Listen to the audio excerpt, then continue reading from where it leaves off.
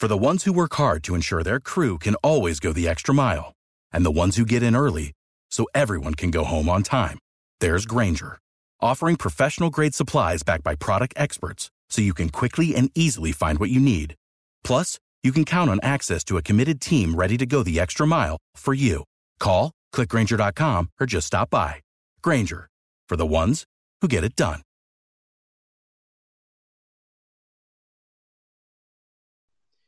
This episode is dedicated to a Jackson State band legend, one of the most recognizable drum majors in sonic boom history. Each time we hear Get Ready, we know the drum majors will pay homage in a recognizable move known as the Shaw. This episode is dedicated to Daryl Shaw.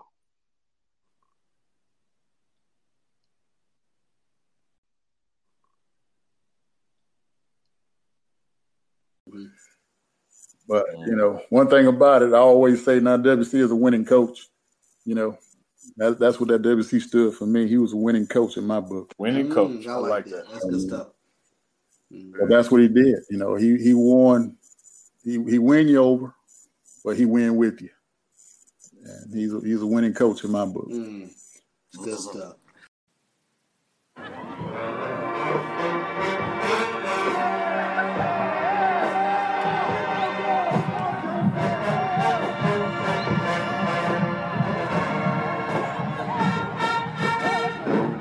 Tiger fans, welcome back to the official Tiger Talk with the 1400 Club podcast, bringing you all the latest news, updates, and buzz surrounding your mighty JSU Tigers. I am the Corey C.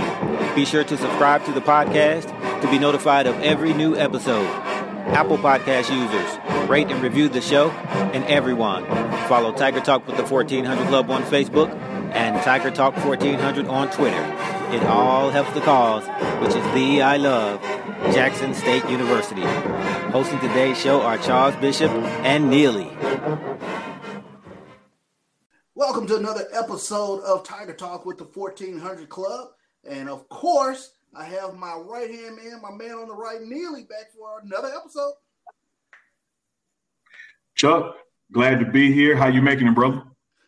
Doing well, man. Doing well. We've been knocking out these episodes left and right, and it's on the demand of the Jackson State fans. And I tell you what, it has been a labor of love, really talking Jackson State athletics and bringing it to the fans en masse, if you will. And I tell you what, having you come in on these episodes, I tell you, it's like Kevin Durant, man, adding Kevin Durant to the team. Man, I enjoy being here and enjoy being a part of it. And I got to give a shout out to the Corey C, our super dope producer, man. He has been banging out these episodes and these guests and Midnight Oil because, like you said, Chuck, we went to this thing about a year ago thinking we were going to do an episode a week. Then that went to 2 episodes a week. Sometimes it's 3, 4, 5 episodes a week, and the demand is growing. We get emails all the time. We get text messages all the time about this show idea, this guest, and that. And so we just appreciate all the support out there for Tiger Talk with the 1400 Club. This episode is a great episode. We find out that Coy Bacon, Verlin Biggs, and Kevin Dent, they're among the 25 finalists for induction into the class of 2021 Black College Hall of Fame. So, I mean, you talk about greats who starred for Jackson State. And the guest that we have on, coming on this episode, is no stranger to the Jackson State fan base. He's one of the more iconic players in Jackson State football lore. And Neely, I'm going to turn it over to you, man. I'm going to let you introduce our guest. Well, Chuck, I appreciate that because I know our guest well, and I'm excited, to have him here. One of those rare occasions where you can get the person that's number one in your heart, so you're also number one on the field because of his jersey number. But before now I bring him on, I hope you hear that bus that's coming down the street because I'm about to push you out in front of it and under. because back a few months ago now, we had a very spirited debate. It was one of our most popular shows as far as the number of folks who listened to it and shared it. And it's when we sat around the barbershop, so to speak, and we debated who was the greatest quarterback in Jackson State football history. Now, you went with Roy Curry. And Mr. Curry, a great guy, has been on the show. your frat brother. Great interview. But now we get the guy I picked as the number one QB in Jackson State history. Happens to be my fraternity brother as well. I want to bring on number one, Sean Gregory. Sean, welcome to Tiger Talk with the 1400 Club. Glad to have you here, brother. Hey, Neely, it's good to be here, man. How's everything going in Jackson? Man, we got no complaints on this end, doing the best we can to, stay safe and sound during this pandemic and in our right minds. And again, man, we just appreciate you taking out some time during this schedule and these hours to just come on and share with the fans so we can reconnect and tell some of those great stories, man. Just a pleasure to have you with us, Sean. Oh, man, for sure. For sure. Well, we had a tremendous debate on one of the, greatest quarterback in Jackson history. And I'll say it was very tough, but I'll say this, Sean, from my perspective, growing up in Jackson in the 80s and the swagger you guys brought to the stadium week in, week out, and we were one of those traveling families. We traveled with the football team wherever they went. I tell you, man, you gave me some great memories from childhood. Well, we try to do our thing. We had this thing, give people what they want. When I took over as the quarterback, we had a great receiver corps. And that's what we talked about. We're going to give the people what we want. We talked about it every day in practice. And we try to do that. Mm-hmm. We try to work hard in practice so we can go out there and perform. Sean, let's go back to the beginning, man, because as Chuck said, you had a prolific, career at Jackson State, the championships, the yards, the wins. But take us back to high school, Sean, as you're making that decision to come to Jackson State. What was that experience like in being recruited and choosing JSU? Oh, man. Well, the high school, Sean, was I played defensive back, corner, free safety, DN, played receiver, running back. I didn't play quarterback up until my sophomore year, mid-season. My sophomore year, our starting quarterback got hurt. He was a senior. And I wasn't looked on as a quarterback at the time. But I kind of got thrown to the Wolves. We was playing Hamilton, where Don Smith went to high school at. And they had a 51-game winning streak. So that was my first time taking snaps at quarterback. Wow. Sophomore year against a team that got 51 games, under their belt. So it wasn't a pretty time to be a quarterback when you knew that you was a lot better than the person that was in front of you. But, it was a testimony to what I was able to do and what I thought that I could do at the quarterback position that nobody thought I could do. Mm-hmm. So we ended up beating Hamilton 34-14. And the rest was history, since then at that position for me. Because I wasn't, going to the school I went to, New Hope was a predominantly white school, so they didn't look at me as being a quarterback. They wanted to idolize that quarterback position as a different person. So, and that had a lot to do with my recruiting. Yeah, a lot of schools, Mississippi State, Ole Miss, was looking at me as a defensive back, and I thought I could play quarterback. And I always kind of did my homework. I always looked at their roster, see who they had, what they was doing. So it was an easy. It was easy. I knew I could go in and play at that level, but I wasn't getting looked at that level. So, during that time, Jackson State was on TV just as much as anybody. Yes, sir. It was on BET about every week. And of course, my brother was going to Jackson State at the time, so I spent a lot of time in Jackson going to the games. And I did take some other visits at other schools just to see if they was going to win me over from Jackson State, but my heart was already in Jackson. The only one that came close was Southern Miss. Jim Carmody was the head coach. Mm-hmm. He did a real good job of being honest and being able to show me around, and it really, he made me feel like I was welcome, whereas, other schools didn't do that. And so, when it came crunch time for me to sign, I looked at it, pros and cons, and looked at it, and I knew that I could come in, and no matter where I go, I can come in and play. And, one thing about it, WC was honest with me the whole time.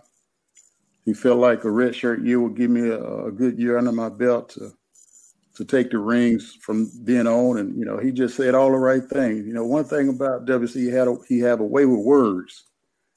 And then he look you in the eye, he tells you, he kind of map out his plan, and then he incorporate his plan with you in it.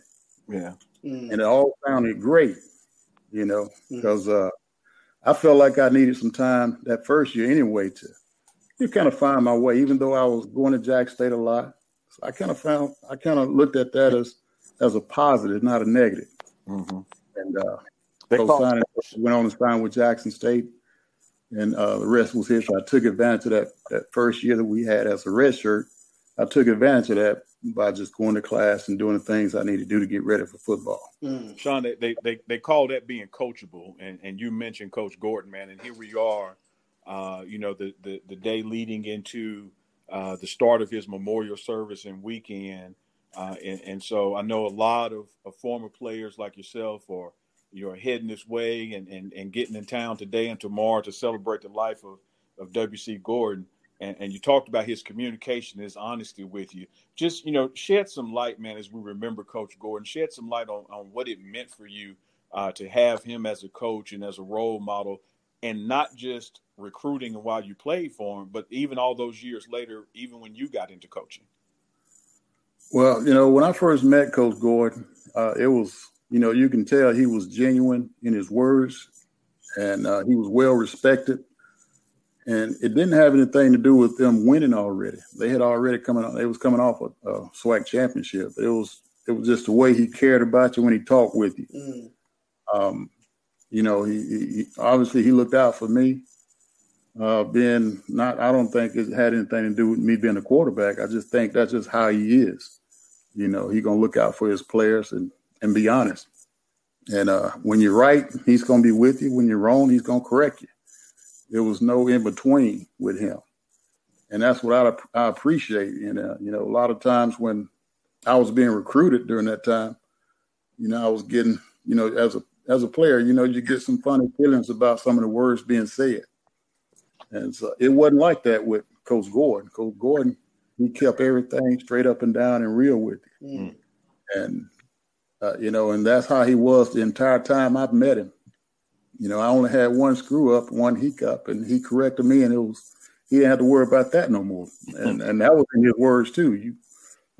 I can remember him telling my mama, "Don't worry about it. He ain't coming back home. We're gonna take care of him." And sure enough, he did that. He was a father figure. He was a role model. We didn't look at him too much as a coach because he did all those other things, and you wanted to go out and win for him.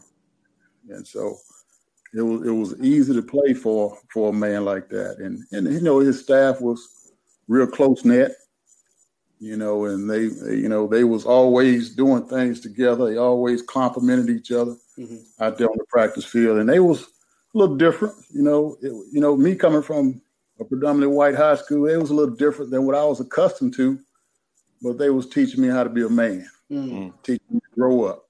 So there was a lot of things that you just had to, you couldn't be thin-skinned to let the words intervene with your play. Yeah. And, because at the end of the day, you heard a lot more stuff going on the field than you did off the field or on practice field. So it was definitely getting you ready to play.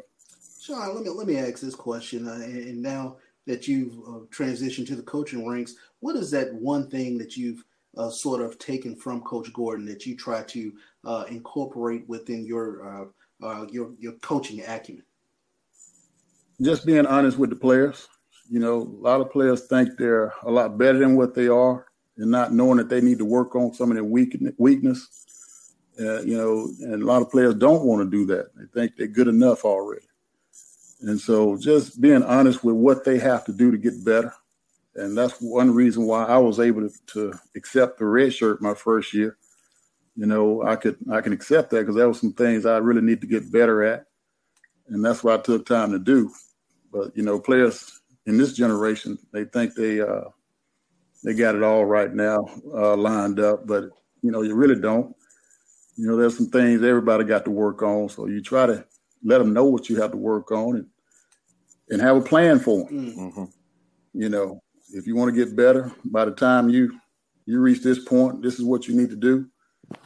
And they don't understand that it's a job. You know, when you're talking about playing college ball, it's a job. That's your job. And they understand. They don't want to accept that part of the work. And so some of them do. The ones who gonna make it, the ones who gonna get opportunities to go on some form of scholarship will do it. And the ones that are not, they're gonna be walk-ons. Gotcha. So Sean, you know, let's get into some numbers, man. You know, like I told you at the beginning of the show. Now, Mm-hmm. my co-host there, he went with Roy Curry, but I'm a guy that I follow the numbers, and I follow the wins, and more importantly, I follow the championships. And you know, you talked about Coach Gordon and that staff, and let's get into that locker room, man, because you led some great Jackson State teams on the offensive and defensive side of the ball. Oh my gosh. And you were able to put up some great numbers. What was it like, you know, to win those championships? I'm counting 3, Chuck. Yes. You know, I'm counting 3. Yes. What was it like to win those championships and be a leader amongst all those other leaders and to be able to take them into battle and achieve those results with them? Well, I would like to think, you know, coming from where I came from, my job was easy because of the people I had around me. You know, I had an outstanding receiver core. I had an outstanding running back core. I had an outstanding offensive line, you know, and I saw those guys work hard every day. And I think they probably thought I didn't work as hard as they did. But I really didn't have to, even though I did, but I didn't have to. All I had to do was get the ball to the people who can make plays. Yeah. Yeah. And I mean, we're talking, for our listeners out there, we're talking Tim Barnett. We're talking Jimmy Smith. We're talking Jimmy Smith. Yeah, you're talking about Barnett, Jimmy Smith. You're talking about even Antonio Kimbrough, Reggie McGee. What about Harold? Greg Harris, Ron Lewis. Oh yeah. You know, Melvin Williams. You know, those guys. You know, Ricky Flowers. Yeah. I'm telling you, I had it was a pick. You couldn't double team nobody. I wish we could have threw the ball 50 times a game, you know. Yeah. You know, when we throwing the ball 15, 20 times a game, and I'm still throwing for 300 yards, you know, I can imagine if I could just get at least 40 in. Well, yeah. Sean, that brings up this question for me because you threw out some names there on the offensive side of the ball, but I wanted to ask, what were those practices like? I'm just thinking about this 87 defense. Kevin Dent was patrolling back there, and in the secondary, we got Dennis Conner, Darian Conner, Andre Lloyd, Cammy Collins, linebacker. I mean, the defensive line, even with Leon Seals. What were those practices like? It was like a real ball game. You know, we had the speed of the game when we go good versus good. So, you know, I always looked at I was going against the best defense in the SWAC in practice every day. Oh yeah. Mm-hmm. So, you know, it was easy for me on Saturday because I've gone against the best defense in the SWAC. And, you know, and Kevin Dent, you know, it speaks for itself what he did. You know, he has done in game, but, you know, you look at him at practice, he give you that same look. So I feel like if I can complete a ball back there with Kevin Dent, the way he picking balls off, you know, I've done my job. Right. Yeah. You know, it wasn't easy in practice. You know, it wasn't easy. You know, had a heck of a linebacker crew, Darren Collins, Dennis Conner, Andre Lloyd, those guys, you know, that's something you don't run into on a daily basis. I did it on a daily with those guys that allowed me to be where I am today. Mm-hmm. Mm-hmm. Mm-hmm. And winning championships, you know, to me, it was easy. But, you know, like I said, I wish I didn't play a whole lot. You're beating people by 30 points, you know, you're coming out the ball game. So if I could have played 4 quarters of ball, you know, things could have been different for stat-wise. Mm-hmm. But, you know, Cardell Jones did a good job of keeping me protected. And, you know, he was the orchestrator of the offense. Of course, you know what he did with Steve McNair as well when he went to Auburn. Oh, yeah. You know, now he threw the ball a lot more than I did. But, you know, had some great coaches. All those guys pretty much went on to be head coaches. So that tells you what type of staff W.C. Gordon put together at Jackson State. Mm-hmm. know, it started with Houston Markham leaving. I think he left my freshman year, went to Alabama State. And then, Big Daddy took over. Coach Hughes took over Judge. Of course, Cardale Jones went over to Alcorn, his alma mater. So, those guys all head coaches. And we had them as assistant coaches, but we had a great staff. And not only that, we had a staff that was able to get the most out of, good players. I was talking to Coach Roberts the other day. We talked about, some memories of WC. But, I told Coach, I said, you guys made us great because the great coaches make great players. You don't have great players unless you have great coaches. Okay. They bring that out of you. And, when you're HBCU, you got to know how to bring it out of HBCU players. And I came out of a different situation. It wasn't an HBCU situation, so I had to make that adjustment. Some people may say it was a culture shock, but it really wasn't because I was on the campus because my brother was there at the time. So, it was a difference in coaching. But other than that, I didn't have to do a whole lot but just get the ball to the people who made plays. And Ron, Jimmy, Melvin Williams, Ricky Flower, all those guys made plays. Tim Barnett, who's my roommate, if I didn't throw it to him about 3 or 4 times, I wasn't going to go to sleep that night. So, I didn't want to listen to all that stuff. Tim wanted that ball. Barnett would get you in trouble, in the huddle. So I couldn't listen to him all the time. But, I made sure he got his share. Yeah. Well, you had some talent to spread it around to, man. No doubt about it. But you still had to get him out that huddle. I can still hear Charlie Neal, who was a guest on the podcast a while back, watching BET and the games. He would call you General Gregory brings the troops to the line. So Sean, talk to us, man, about that energy at Memorial Stadium. When you're coming out at Field House for a home game, and we got 45, 50, 60,000 folks in the stands. What was that experience like? Well, when I was at Jackson State, believe it or not, Chris, I wasn't a hype kind of guy. I tried to stay calm through it all because we had enough personality on our team. So I knew I had to be the calm, level-headed guy out there. But when that boom come in there and start playing Get Ready, something just takes over. And, you got the fans already there. The boom coming there, stepping in there, playing Get Ready. And it's a wrap. I just go and tell the guys, hey, let's go. It's on. It's on. Yeah. And when they know I say something like that, because I don't say a whole lot, they knew we was ready. Yeah. I didn't have to say a whole lot, but if one little thing I did say, they knew I was ready to roll. Sean, one of the more iconic games that I'm sure a lot of us Jackson State fans remember is that huge game you had over Southern.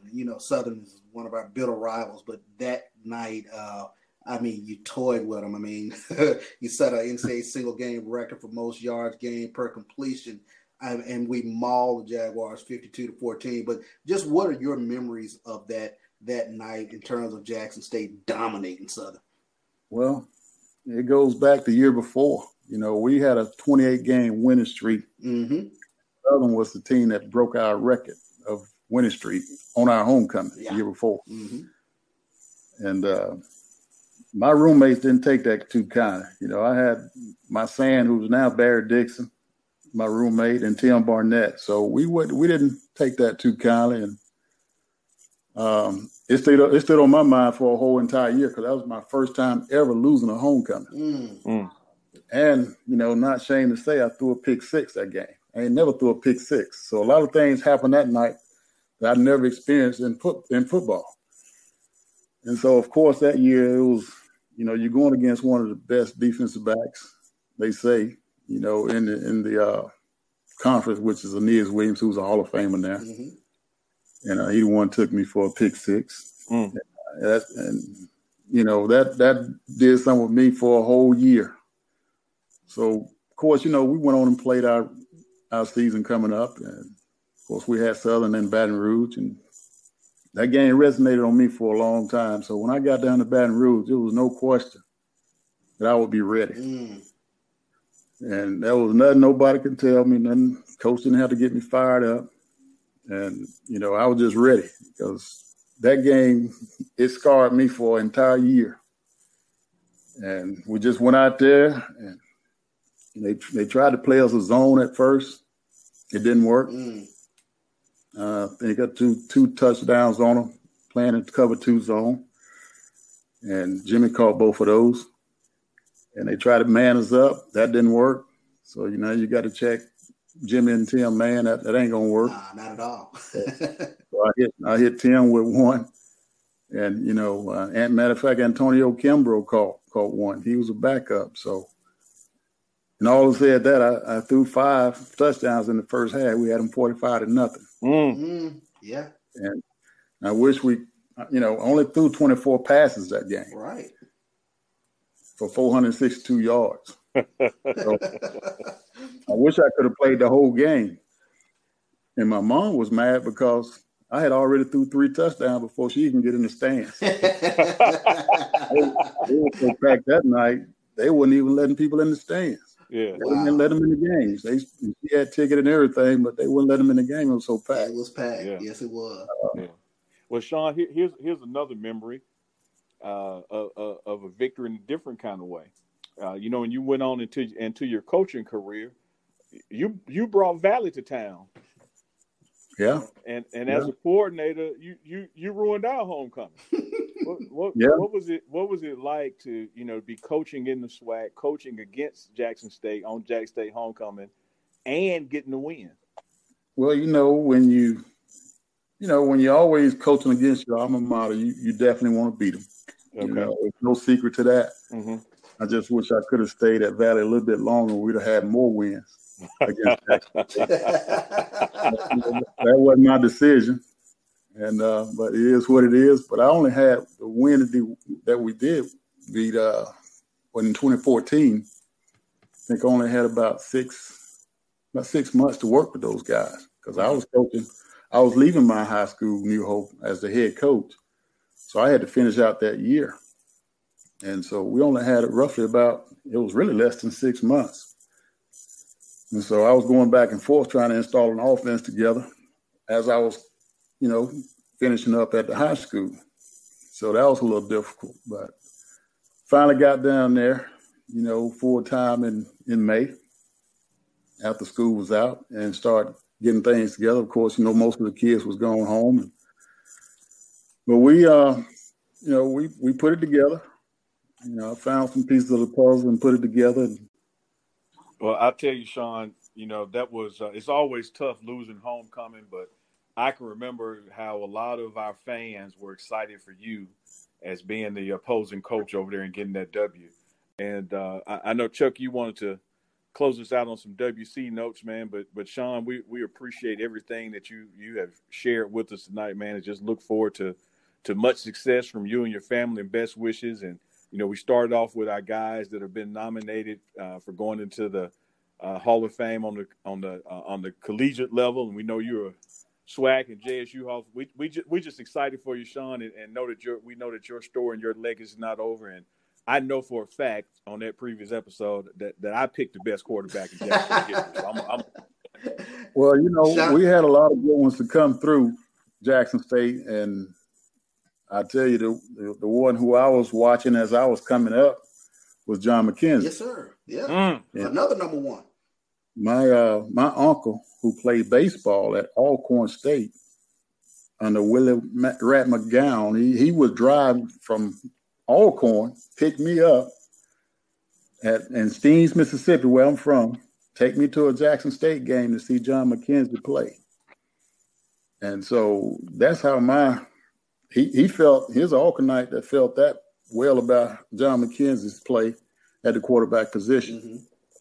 And so, what he didn't understand that, okay, if I got to I got to do better than John McKenzie, that's a good starting point, because John won a lot of championships too. Matter of fact, he coached me before he went to Alabama State with Coach Markham. Yeah. So I was able to learn a lot of things from John when I first got in as a freshman. And, but, we had, like I say, Shannon Boyd, great quarterback, Melvin Pete, I can go on and on. And Keith Taylor. Keith Taylor. These are people who I know that I got a chance to witness with my own eyes. But I can say I broke their records, you know. Well, I tell you what, Sean, we've got to look at doing a part 2 of this, because we could probably do another 2 hours of just memories of great Jackson State players and sharing your story. But, you know, before we closed out, I did want for you as a quarterback for Jackson State to, and especially for our fans who might not know the legacy of W.C. Gordon, for you to just share a memory, if you will, of W.C. Gordon that you would want this generation of fans to know about him. Well, he was the calmest person I for a football coach. Now, he was the most relaxed and calmest person I've ever met, you know, as a football coach. Nothing rattled him, no matter, you know, how the game was going, offense or defense. If you watch his games on the sideline, get a chance to look at him, he never got rattled. And that, to me, resonated with me as a player. You know, when I see my coaches calm through it all when things are not going well, you know, it relaxes me. It keeps me calm where I can go out there and perform at a high level and make sure we pull this game out. Mm-hmm. And you know, that's it's something true to when a coaches rattle, players get rattled. That's something, you know, they kind of feed off the coaches, so to speak. So there's some truth to that. And I think with WC having the temperament that he had, just being calm through it all. And I can remember down in Grambling, that was in '89, and Grambling was handing it to us. But, you know, coach was calm on the sideline, and we ended up scoring right before halftime to cut it close. And in the second half, we just came out like there was no Grambling, you know. So we ended up winning the ball game. But that was his way. His way was totally different from a lot of coaches I've ever came across, that he would be calm through it all. He had a great way of words at halftime to not show any kind of signs that he's worried about anything. You know, his motivation speeches was just like he's talking to you.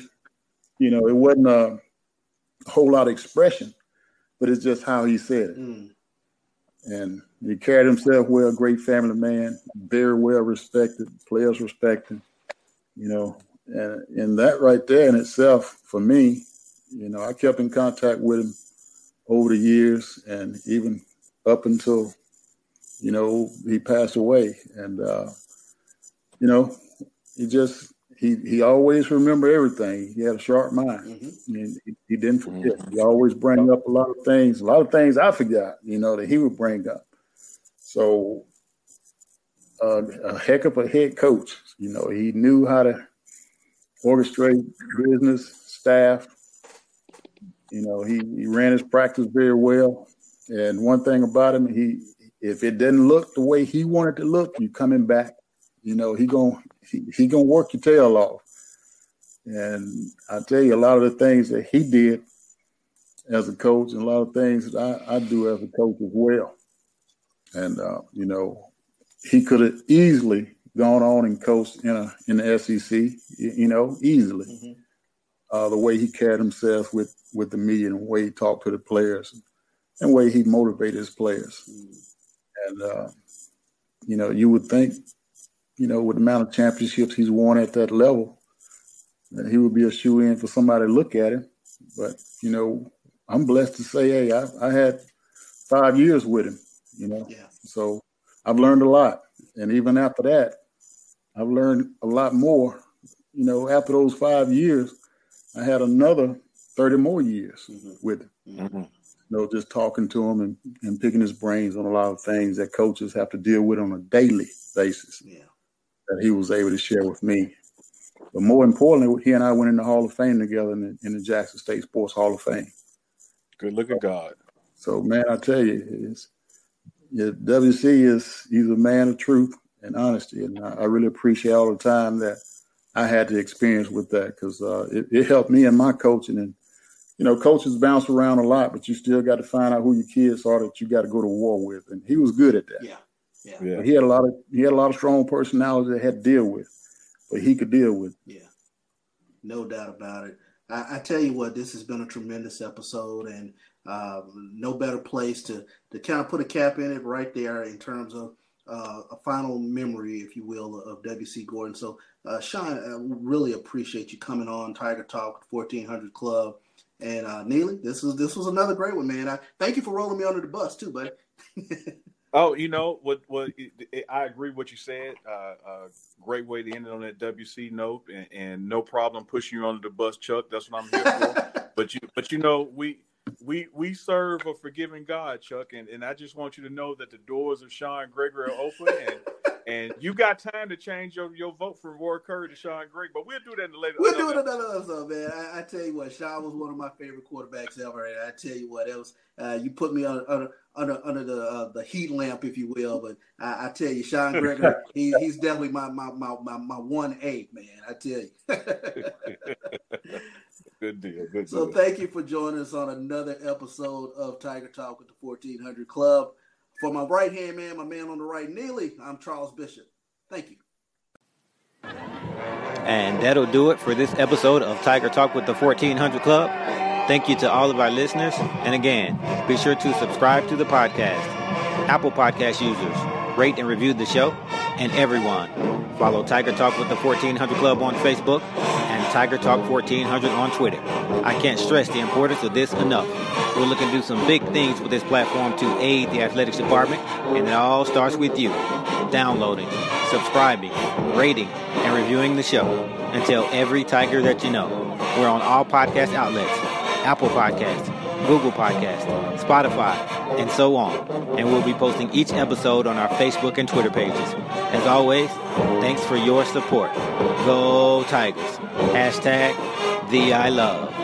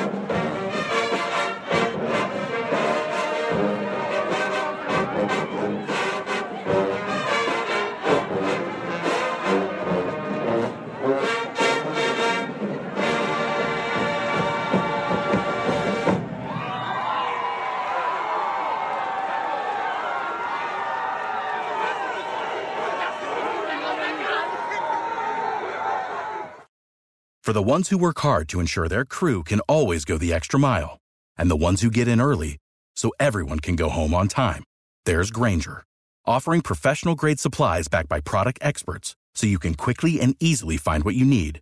Plus, you can count on access to a committed team ready to go the extra mile for you.